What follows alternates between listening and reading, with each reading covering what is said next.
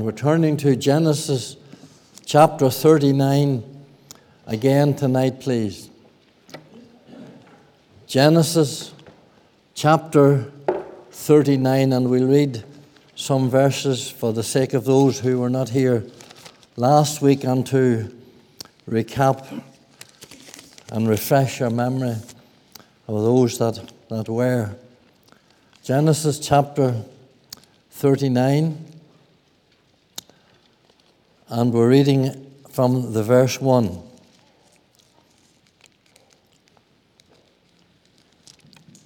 And Joseph was brought down to Egypt, and Potiphar, an officer of Pharaoh, captain of the guard of the Egyptians,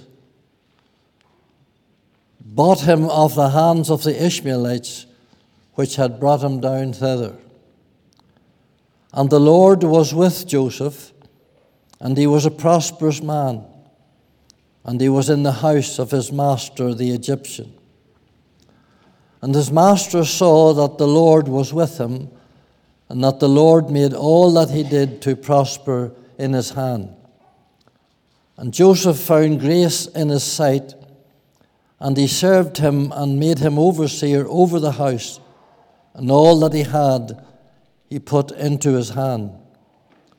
And it came to pass from the time that he had made him overseer in his house and over all that he had, that the Lord blessed the Egyptian's house for Joseph's sake, and the blessing of the Lord was upon all that he had in the house and in the field. And he left all that he had in Joseph's hand, and he knew not aught he had save the bread which he did eat. And Joseph was a goodly person and well favored. It came to pass after these things that his master's wife cast her eyes upon Joseph, and she said, Lie with me. But he refused and said unto his master's wife, Behold, my master wotteth not what is with me in the house, and he hath committed all that he hath to my hand. There is none greater in this house than I, neither hath he kept back anything from me but thee, because thou art his wife. And how can I do this great wickedness and sin against God? And it came to pass, as she spake to Joseph day by day, that he hearkened not unto her to lie by her or to be with her. And it came to pass about this time that Joseph went into the house to do his business, and there was none of the men of the house there within. And she caught him by his garment, saying, Lie with me. And he left his garment in her hand and fled and got him out.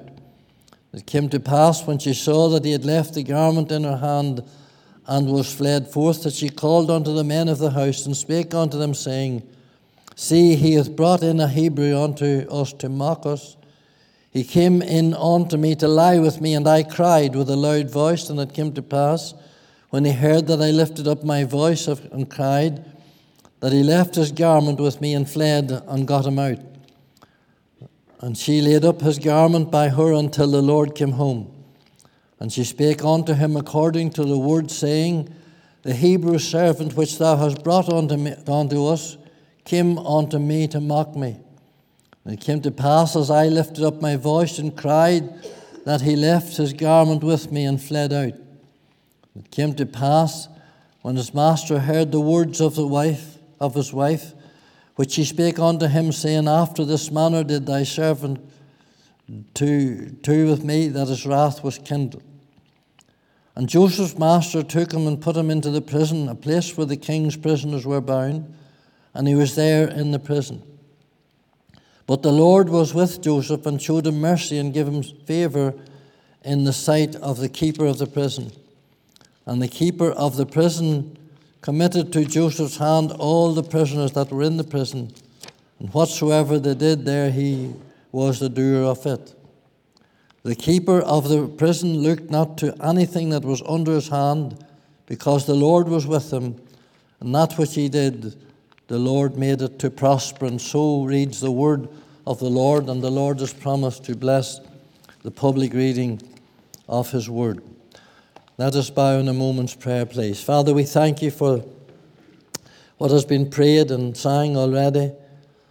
We come to Thee, Lord, just now, for Your precious word, Lord, to help us, O God. Thou knowest that our need is great.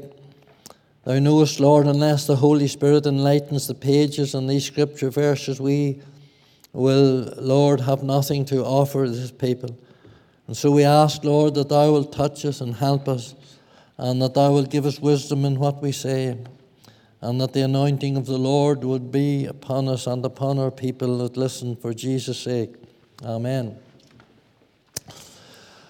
One of the most serious and searching of all siftings that confront the children of God, especially the younger generation in these days in which we live, is in the realm of sexuality and chastity, sexual siftings. More believers, not only youth, of all ages, seem to fall captive to this terrible malady. Many have failed to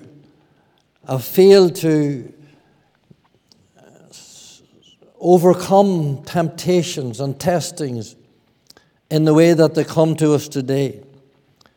They fall to the lure and to the lust of their sexual appetite.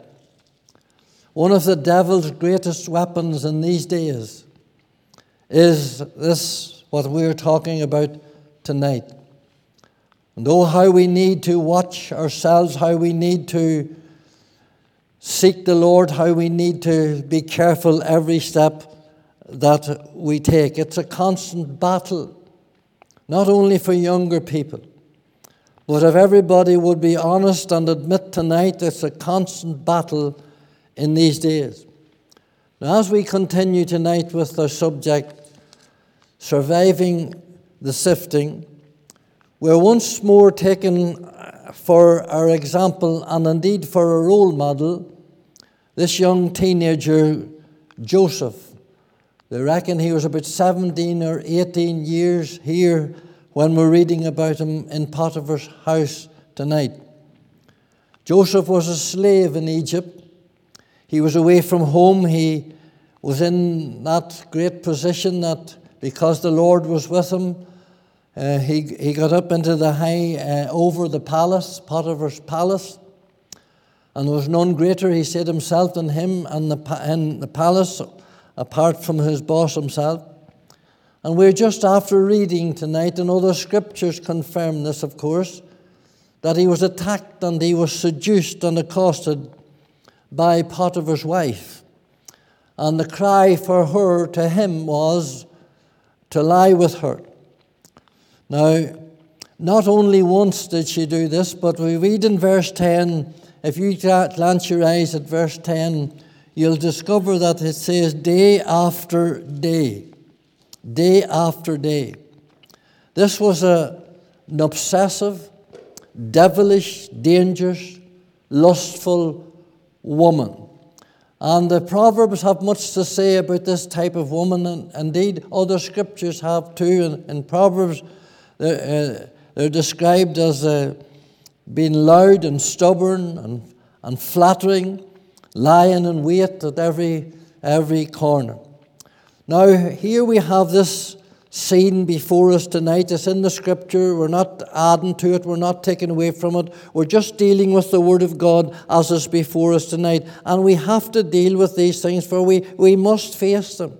And we must face them in the society that we're living in today, when everything around us is lewd and crude and rude. And just in this society, it's an awful sexual saturated society. Every time you lift a paper, every time you turn on the television, there's something to attract and something to draw your mind. And we need to face it, and we need to deal with it, and we need to see how we can deal with it ourselves. Now, many's a young man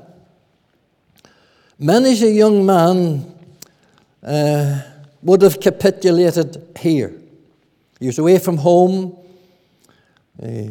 He knew that there was nobody there. And many a young man would have capitulated. And not only that, but it would have been a mighty privilege for him to do so. Now, I want you to think of this tonight, because we're going to hit some sore points tonight, maybe. It would have been easy for him to do it, and it would have been very successful for him to do it. It would have been a privilege for him to do it. I would say that this fellow here in modern society, if it happened, he could have wrote a book. He'd have been on the chat shows.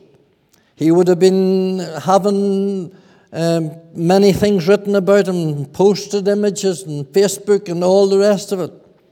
And he'd be like the boys that come here from the Sunday World when COVID was on, Sunday World would have it plashed across the top of the paper. This woman second in command to the great Pharaoh. But you think of this. He didn't know this. Potiphar didn't know this. And she didn't know this. But they were only holding the position for Joseph, because Joseph's going to be in his position in a few years' time. So here we have this situation. And here we have this young man faced with this terrible, terrible accosting of this sexual nature. And yet he refuses. He refuses.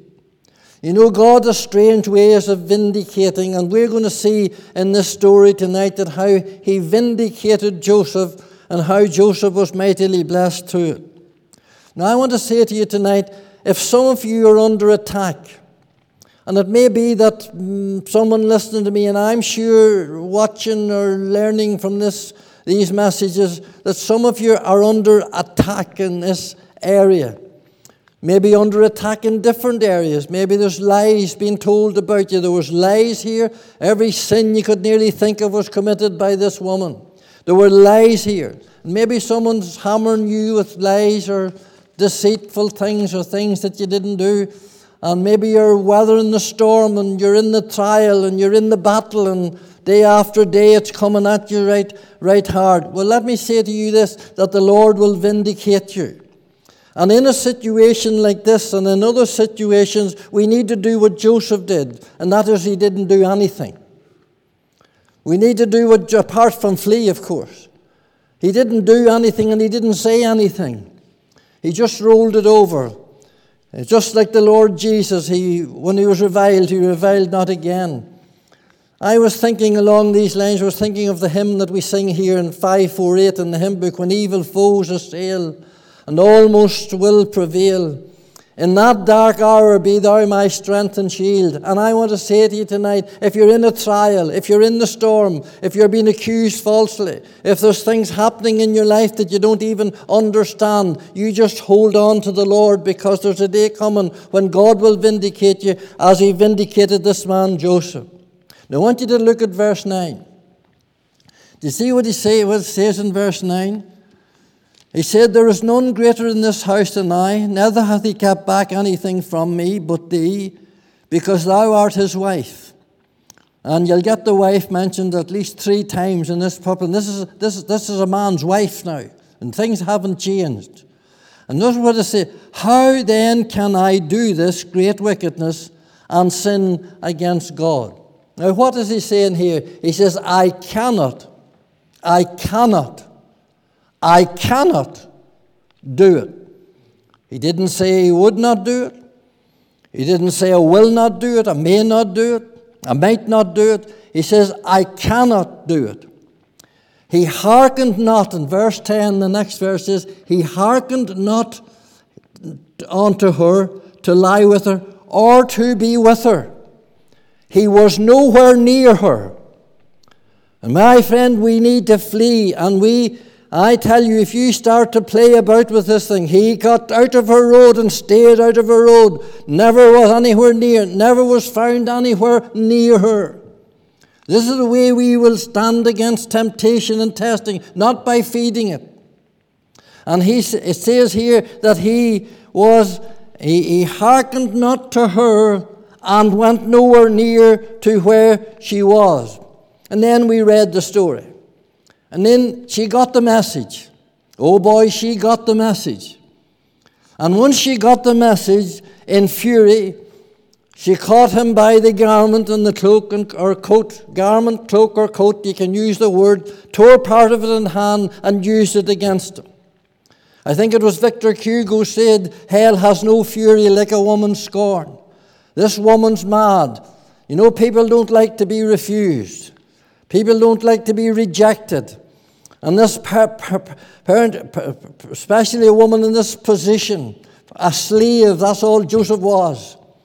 And her whole morale and her whole prestige was hammered by the fact that this young man wouldn't have anything to do with it. And she's full of evil and full of wickedness and full of scorn.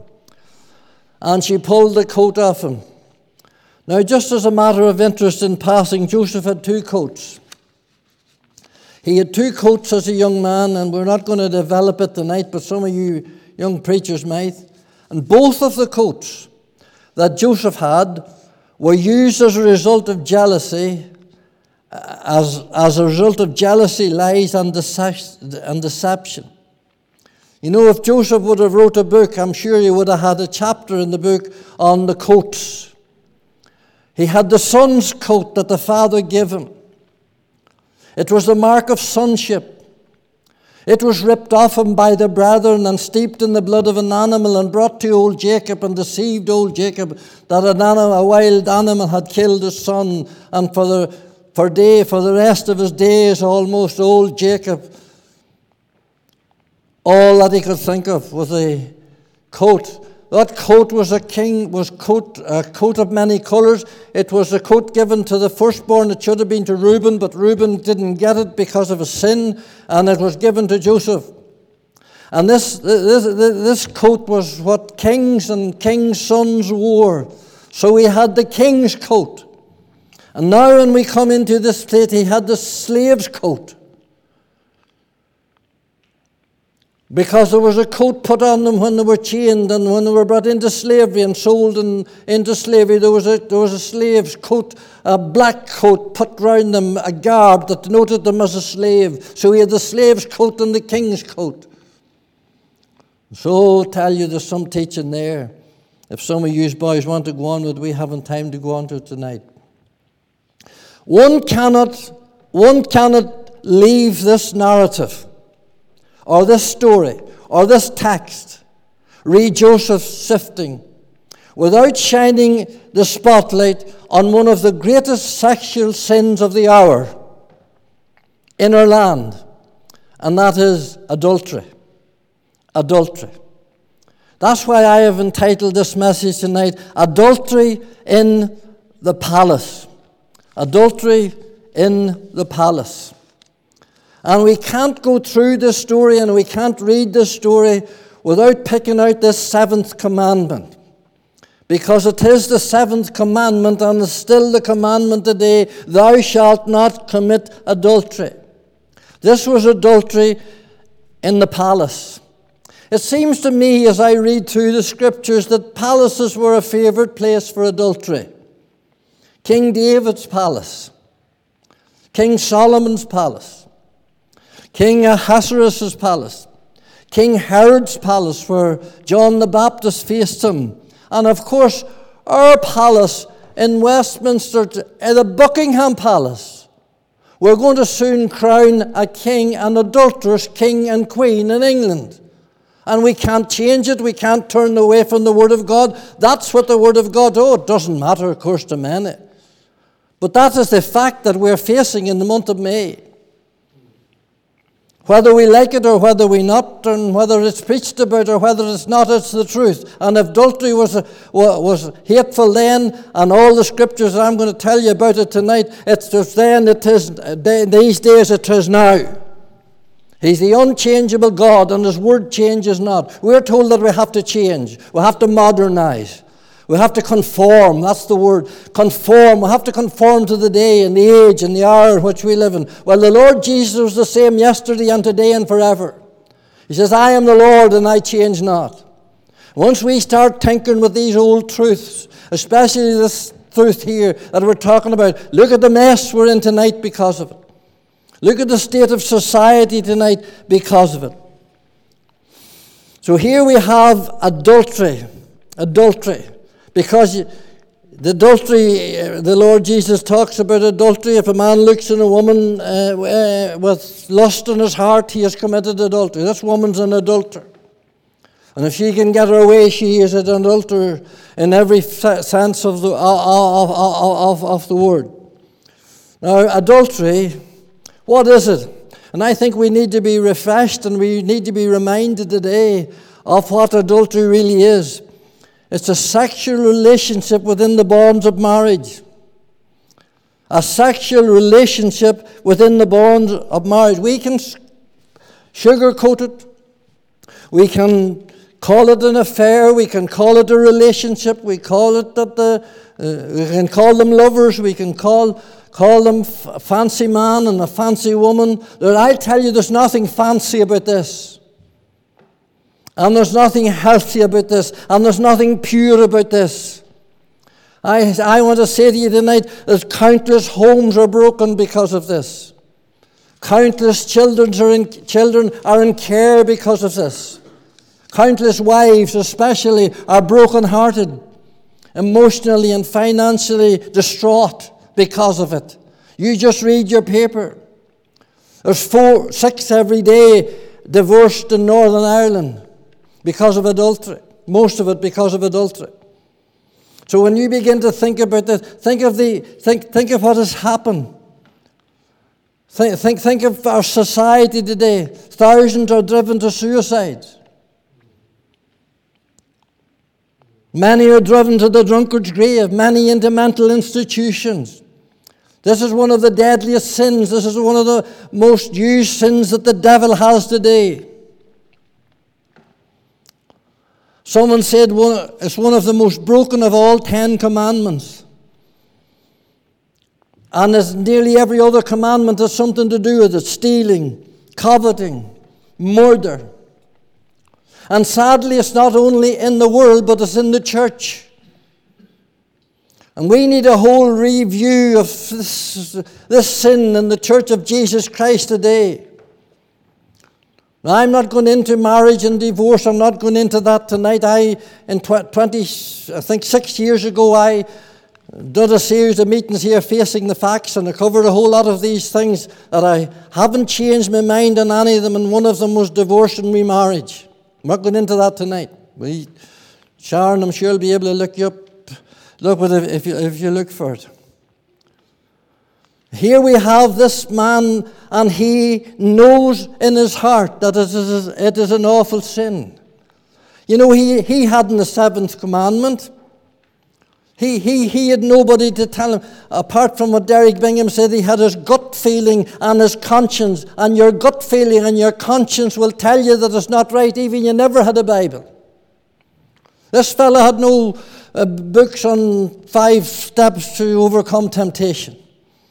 But down deep in his heart, because the Lord was with him and the Holy Spirit was in him like he would be in with us today, he knew very well that this is against God and he can't do it. That's what he said. This is a great wickedness, he says, against God, and I can't do it. You know, Job, one of the oldest books in the canon of Scripture. If you want to study the book of Job, do you know that Job comes in somewhere about Genesis 11? Somewhere in around Genesis 11, oldest book written in the canon of Scripture. It came in before the offerings, before the sacrifices, before the commandments. And here's what Job said. Here's what Job said about adultery. It is a heinous, which is infamous, and immoral sin that must be judged. That's the way back in Job's day, my friend. Listen to what he said. A heinous. It doesn't seem to be very heinous today. It's a heinous, infamous, immoral sin that must be judged. Now listen to what I'm saying.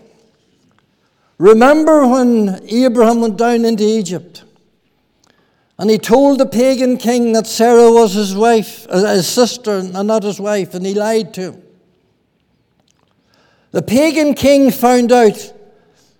And God came to that pagan king in a dream, and God said to the pagan king Amalek, you touch her and you'll die. And he challenged Abram. King Abimelech called Abel, he says, what have you done?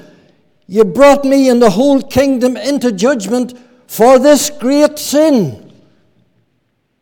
You hear that now? This great sin. A pagan king said, it's a great sin. A man who knew absolutely nothing about God.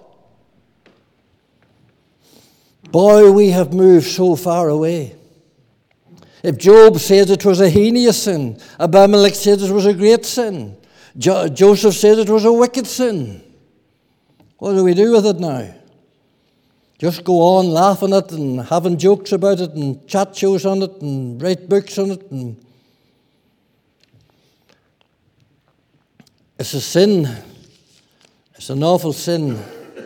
And it's wrecking and destroying so many lives, so many homes, and so many families.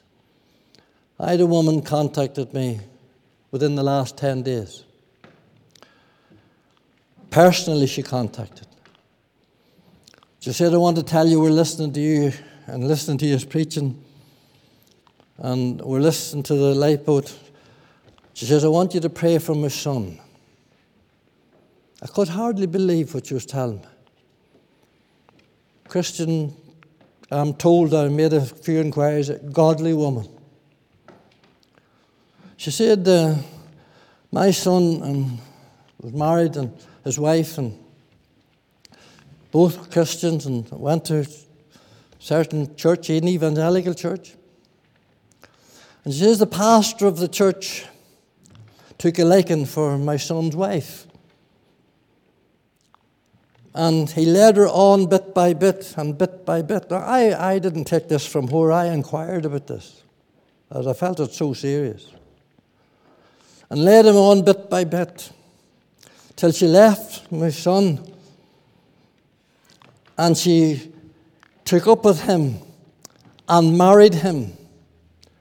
And they're both, he's a pastor in a church and she's the pastor's wife.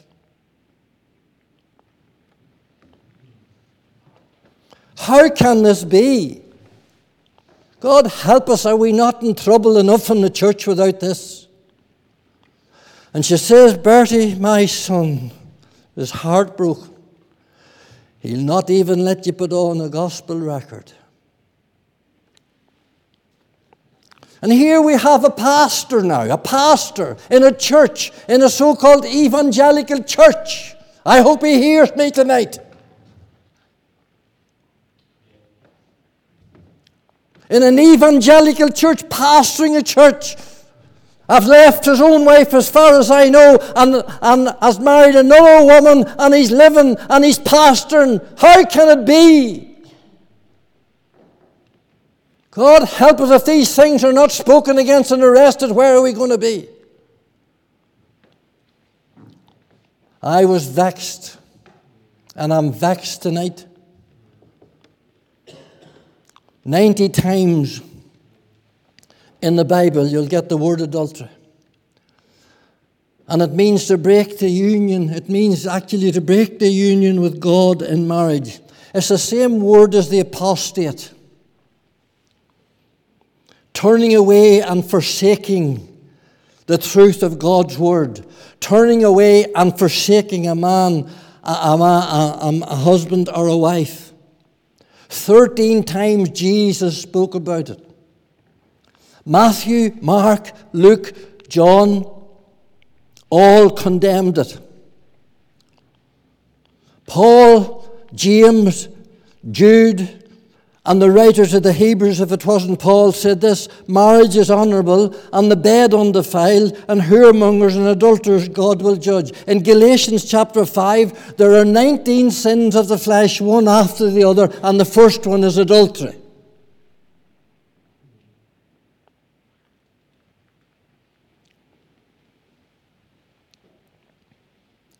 Bishop Hugh Latimer, the Bishop of Worcester in Reformation times, was chaplain to King Henry, the sixth was it? And he used to go in to preach before King Henry. And it was the custom on a New Year's Day for the bishop, the chaplain, to bring a gift. Sometimes it was a gift of gold coins. But Hugh Latimer didn't bring him a gift of gold coins on the New Year's Day of 1554. He brought him a Bible, and he had inscribed on the front leaf of it this verse here, Hebrews chapter 13, verse 4. Marriage is honourable, the bed undefiled, and whoremongers and adulterers God will judge it. He was martyred at Smithfield. The end of it was wrong then, it's wrong now. Old Thomas Watson, the old Puritan. Do you know what old Thomas Watson, the old Puritan, said? It's the sin of the thief, stealing another man's wife. And he also says it's the sin of the beast, because it says of the horses in Jeremiah, everyone's neighing after their neighbour's wife. And I tell you, the old Puritans knew what it was to live righteously and godly. It's any wonder they were in blessing. Here's something else Thomas Watson said, and it has struck me as being very, very lovely. He says, marriage is two hearts in one body. I think that's good. Two hearts in one body. You know, when I'm doing weddings here, and I've done many here and many over in the barn, when I join the two right hands of the couple together and put my hand across the top of it, and I pronounce what has to be pronounced to make sure that they're man and wife, what God has joined together, let not man put asunder. Nothing to do with my hand, it's nothing to do with their hand, it's nothing to do with the ring, those are only tokens. But what God, something happens, whether they're saved or unsaved, that couple, it doesn't matter. Something happens. This is from God. That's why it's so important. That's why there's so much said about it. That's why it's so much condemned. What God has joined. Do you know that word joined is? Glued, cemented, welded together. You know Genesis 2, don't you? Oh, how we need to go over all these marriage vows and how we need to get back to the basics in these days of transgenderism and sodomites, and everything seems to be almost the right thing to do, and they're nodding their head in their churches and they're agreeing with it. Genesis 2, God created Adam, caused a deep sleep, deep anesthetic. God knows how to give an anesthetic. And he took one rib and took one of the ribs and closed up the flesh instead thereof. And the rib which the Lord God had taken from man made he a woman, and brought her unto the man. Now you young boys hear this now tonight. It was God brought her unto the man. And you need a woman, son, that God will bring to you. Do you hear me now? God will need to bring her to you. Don't be tinkering about in chat shows and speeding and skeltering up and down the country looking for... God will need to bring her. Twiddling and texting on Facebook. God will need to bring her. You need to do what Isaac did. You need to get into the closet and pray.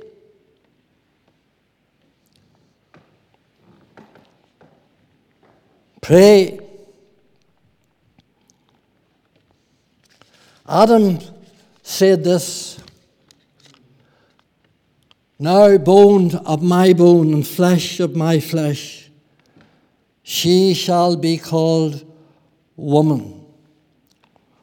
The rib was taken from the side.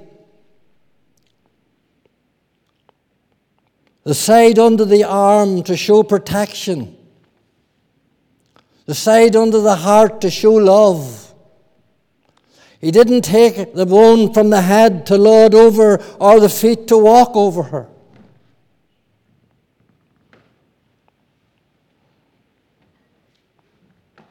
It will do us all good to remind ourselves of something like this tonight.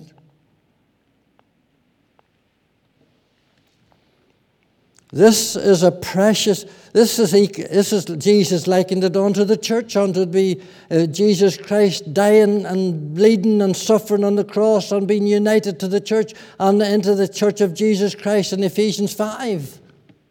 This is a bond, this is a relationship that was meant for until death us do part.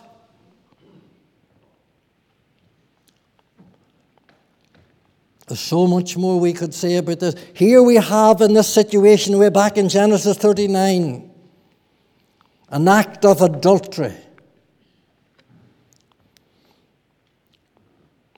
And our society today is rampant with it. If only we knew what was going on around us, even in the churches.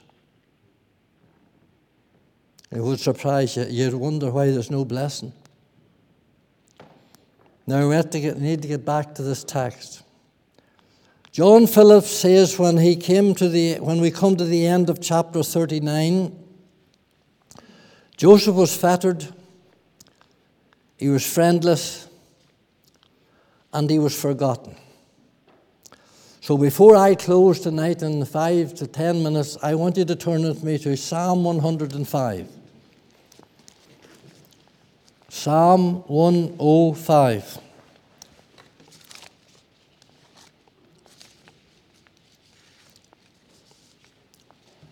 This is one of the great scriptures outside of Genesis that has the story of Joseph. And I want us to go down these verses very carefully, and I want you to ask the Lord to speak to you. We're at verse 14. Speaking about the children of Israel here, God says he suffered no man to do them wrong. Yea, he reproved kings for their sakes. Now here's verse 15. Saying, touch not mine anointed, and do my prophets no harm. That word prophets there is the word I was reading today, can apply to every Christian, every child of God, every saint of God, not only to the Old Testament prophets, not only to the preachers. And God says that about us, touch not. He says that to the enemy today. There's a boy writing us letters at the minute. I'll not tackle him tonight, but if he's listening, you're a gutless, nameless rascal. That's what you are. I hope you're listening to me. Because the letters are coming thick and fast in this last month, and there's no name to them, and it's nothing but nonsense. Telling us that we need to get into the closet. I wonder how long he spent in the closet. Well, the Word of God says, touch not the Lord's anointed. You be careful what you do, you boy, you girl, you ever you are. Because I have 2 blue bins. I've one up here and one down here. And I have plenty of room for them types of letters. And I have a wee fire up there I can light too. Touch not the Lord's anointed.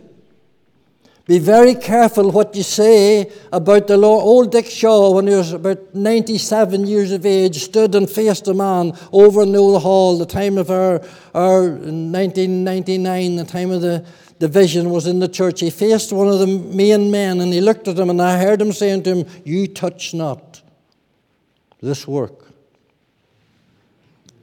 Aye, boy, he told him, he was only a wee man, Dick, and he was 90-something. He looked up into his face, you don't touch.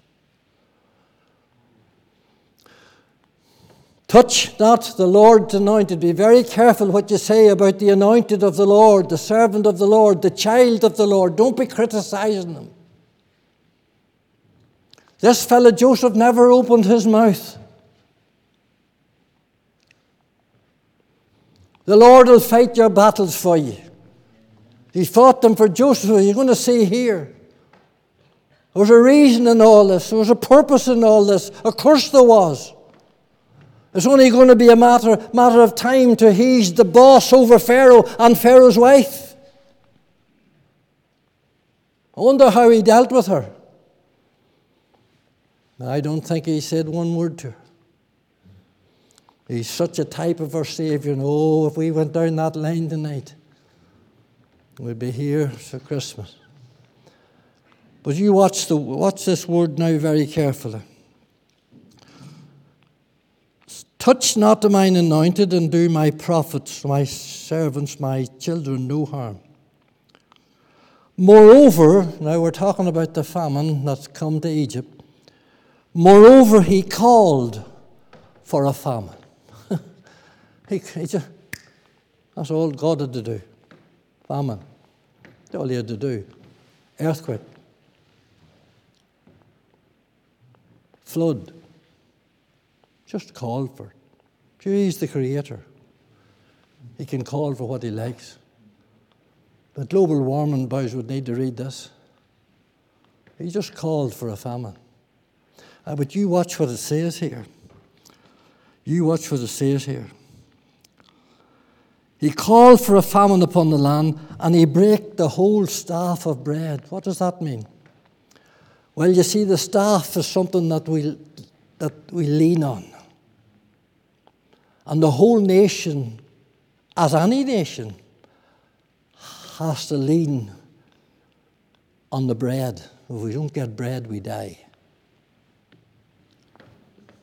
We die. So that's what it says here. He says he brake the whole staff. He brought a famine. We know that it was 7 years. How do we know that it was 7 years? Well, you read on. He sent a man before them. That's down in Egypt now. Even Joseph, who was sold for a slave. See that? God's away ahead of the whole thing. God sent him. God allowed the brethren, the bitterness of the brethren, to put him naked into a pit. To put him naked into a pit and left him to die only for Reuben. Or was it some of the rest of them? Maybe Reuben.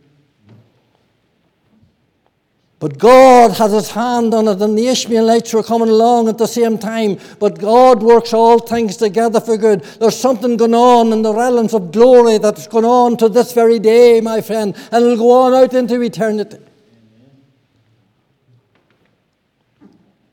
God's working all things together for good. The bitterness of the brethren, pulling them away, and those old Ishmaelites that would have loved to get the son of Jacob, came from Ishmael. And the old father at home that he loved, and the father loved him, never even got to say to the father, I'm all right, I'm here. Must have been an awful thing in his mind. When the Vale of Hebron, where he walked and where he played and where he ran about, and where he remembered Rachel that died on the way to Bethlehem, and he remembered his mother, when he remembered the father, Jacob, when he got the limp in the prayer meeting, all those things would have been in his mind. I'm sure you heard Jacob talking about the ladder that came down from heaven and the angel coming, but it's all gone now. And 18 years of age, chained in an old wagon, brought Pat through the Sinai desert, not a clue what was happening. But down to Potiphar's house and sold in the market just like a beast. And brought in here. But the Lord was with him. The Lord is with you, son, that's all you need. And the Lord was with him. Verse 17, he sent a man before them, even Joseph, who was sold for a slave, whose feet they hurt with fetters. He was laid in iron. The rendering of Hebrew rendering of that the iron went into his soul. His feet was chained, both when he was a slave at times in palace, but in the prison. In the prison. And he was laid in iron. It was like a two-edged sword went into the very soul of the young man. Can you imagine what it must have been in his mind about the brethren, the way they treated him, and about his father and the love? And here he is now a slave, and here he is then in the prison for something he didn't do. God help us, we're so quick to defend ourselves. That iron that went into his very soul, and the Lord allowed it to go into his soul. And it went into his soul and into his mind and into his heart. And he was chained there for 13 years.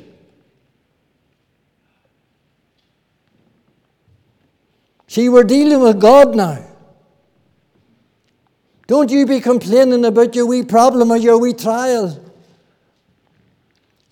That has only been for a day or a night or a week, it'll pass. And it'll pass because God has a purpose in it. Read on now till you see. Verse 9, until the time that his word, now you don't get the two words mixed up here. Until the time that his word came. What word? The word about the dreams that he had. Didn't years before this young Joseph have a dream? And they laughed at him and they mocked at him in the dream. 7 years of famine and 7 years of plenty.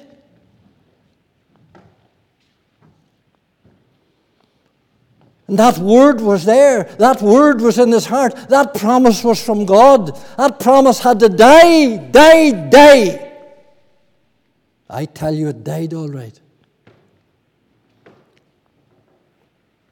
13 years in prison.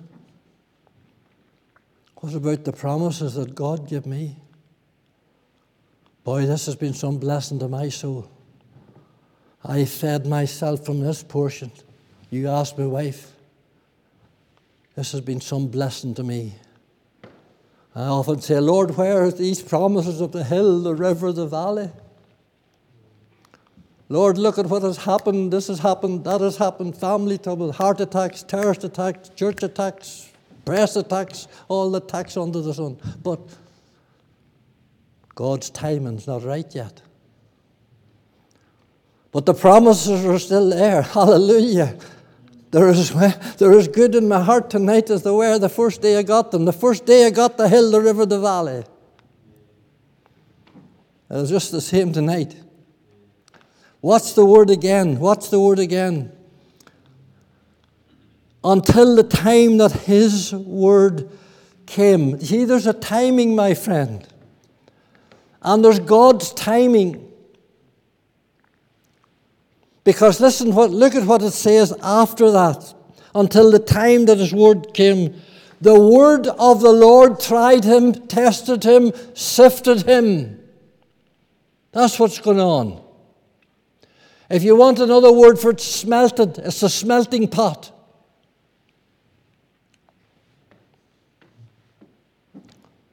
The smelting pot. God tried him, tested him in the furnace of affliction, in the palace with the brethren, in the prison. He tested him, tried him, and sifted him, and glory to God, he survived it.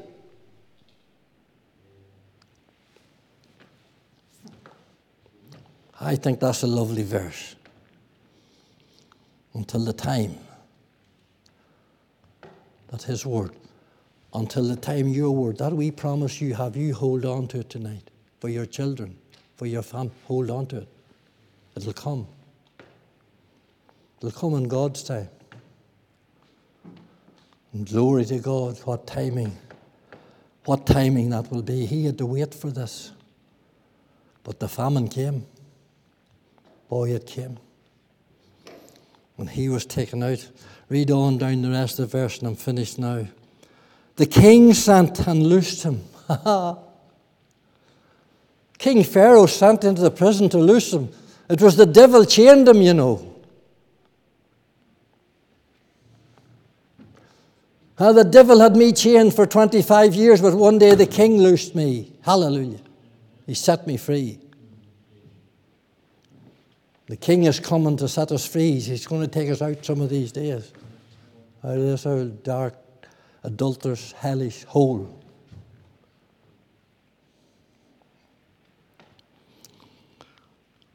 Verse 19, until the time that his word came, the word of the Lord tested him and tried him, sifted him, The king sent and loosed him, even the ruler of the people, and let him go free. Hallelujah.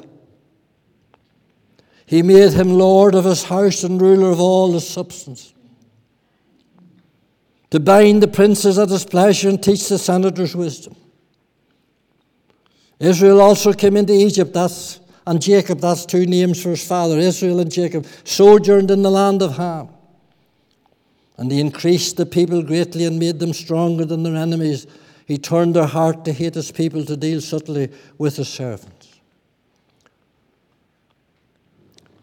See, when God's in it, the ending's good.